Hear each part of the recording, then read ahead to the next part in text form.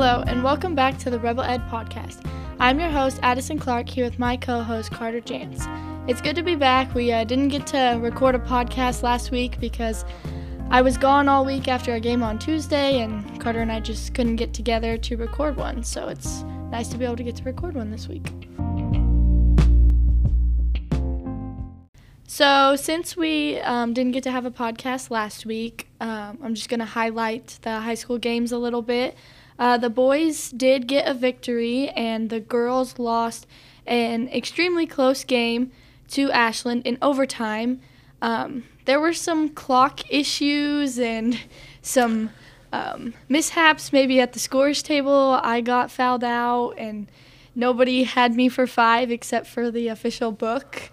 But there were like 4 other people in the gym that said I only had 4, so that was a little interesting. But we lost by 2 in overtime, which then led us to have to play into the tournament with an 8-2 record, which I feel like is pretty crazy to have to play into the tournament with 2 losses. But we played Pawnee Heights Friday and won, which then advanced us into the tournament where we met up with Ashland again. And it was another extremely close game. We won by 1, which then now we are going to move on to play the number 1 seed on Thursday at 8. Well, on the boys' side of things, it was pretty easy to get into the tournament. 10-0 so far, so we didn't have to do a playing game, which was very nice, and that set us up to play on Tuesday against South Central, where we won pretty handedly. We were in control for a lot of the game, and it was overall a pretty good game, but there are mistakes here and there that hopefully we won't transition to Friday against Buckland. Don't want that to happen, but it was kind of cool seeing Sam Moore on the sideline, getting in some play-by-play. Adi, you want to talk about that a bit? Yeah, we had Sam. We interviewed him 2 weeks ago, and he just kind of told us a little bit about how that's what he wants to do in the future, and I didn't know if they were actually going to be able to get it worked out for him to be able to do that at the tournament, but I saw him last night, and that just has to be a great experience and learning opportunity for him as he wants to go do that in the future.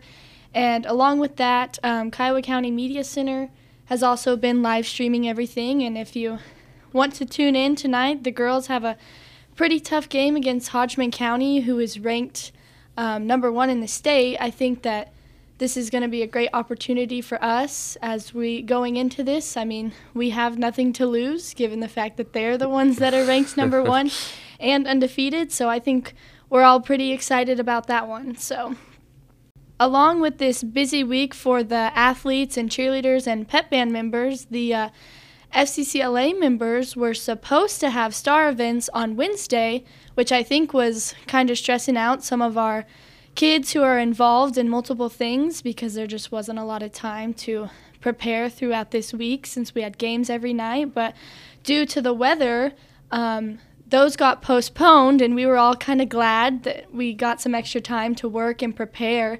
So those got postponed to next week, but then they got repostponed because we're supposed to have bad weather.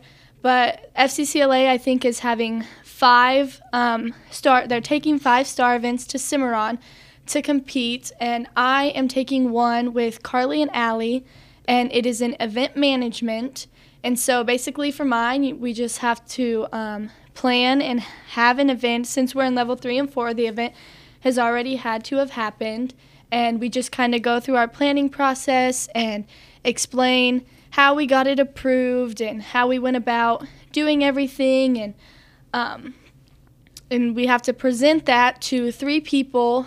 And if we get a score over 60 and get first, we can move on to state, which is the goal. And then if we do well at state, we can hopefully go on to nationals. And I know that Jacelyn is doing a star event. Nellie, Keegan, and Shaylee are doing a star event. Lindsay and Alexa are also doing a star event. So I think this year we have some pretty good star events that we're taking to Cimarron. So I'm excited about that. Now, looking at the junior high side of things, with it being the league tournament this week, they are not having any games, but on Monday they will play South Central, and then Tuesday of next week, Hodgman County comes to the high school, And then Wednesday we have a 2-hour late start. And then Thursday actually begins the junior high league tournament, which will they'll be wrapping up their season the week after next, which seems totally crazy to me since our basketball season is not even halfway over. But then finishing off the week, high school will play South Central at home, and that is actually our homecoming game. So that will be exciting. All right, I think that's going to wrap up this week's episode. I know it was a little shorter of an episode, but with this week being so busy, it was kind of hard to find people to try and interview, and so we just kind of thought we'd update through the podcast what was happening throughout the week and the next coming week. So thank you for listening this week.